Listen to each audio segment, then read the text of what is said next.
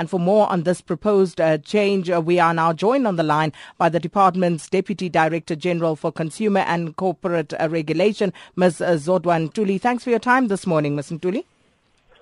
Thank you for the invitation. Good morning to the listeners.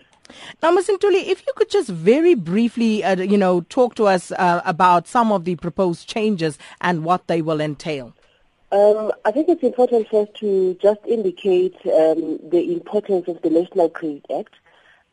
In South Africa in 2005, the NCA, which is the Credit Act, was passed to just ensure that we promote access to credit, that credit is actually accessible to everyone who can afford it, that people that do not have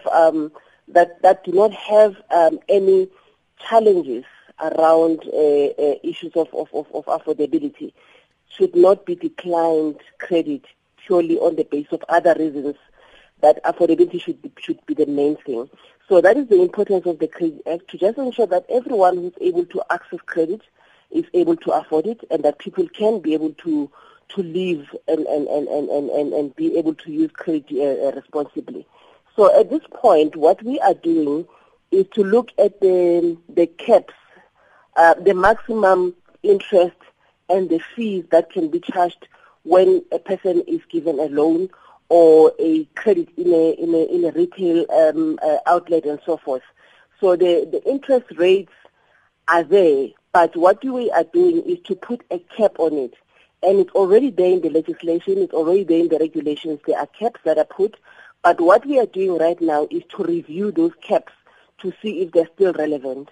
So the NCR, which is the regulator for credit, has done a thorough work in looking at what needs to be done and has made recommendations to the minister in terms of Section 45 of the Act to ensure that we are able to look at whether the caps are still relevant.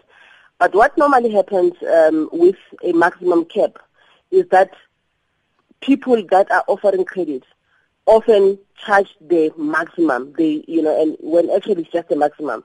But we know that ultimately people end up charging the very same maximum. So it's important that continuously we look at it to just ensure that credit does not become very expensive to the person that is actually asking for it. Because a lot of people, when they are asking for credit, is when they actually have serious needs.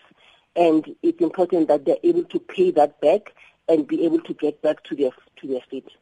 Now, Ms. Ntuli, when and how can the public actually comment on these proposed changes?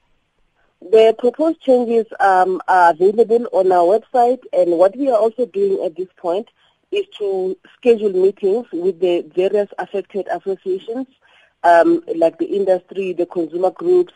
So we are available at the Department of Trade and Industry to engage on this, but people can access the proposals on our website. They are available there, and they can also call us for any meetings or engagements that they wish to have with us.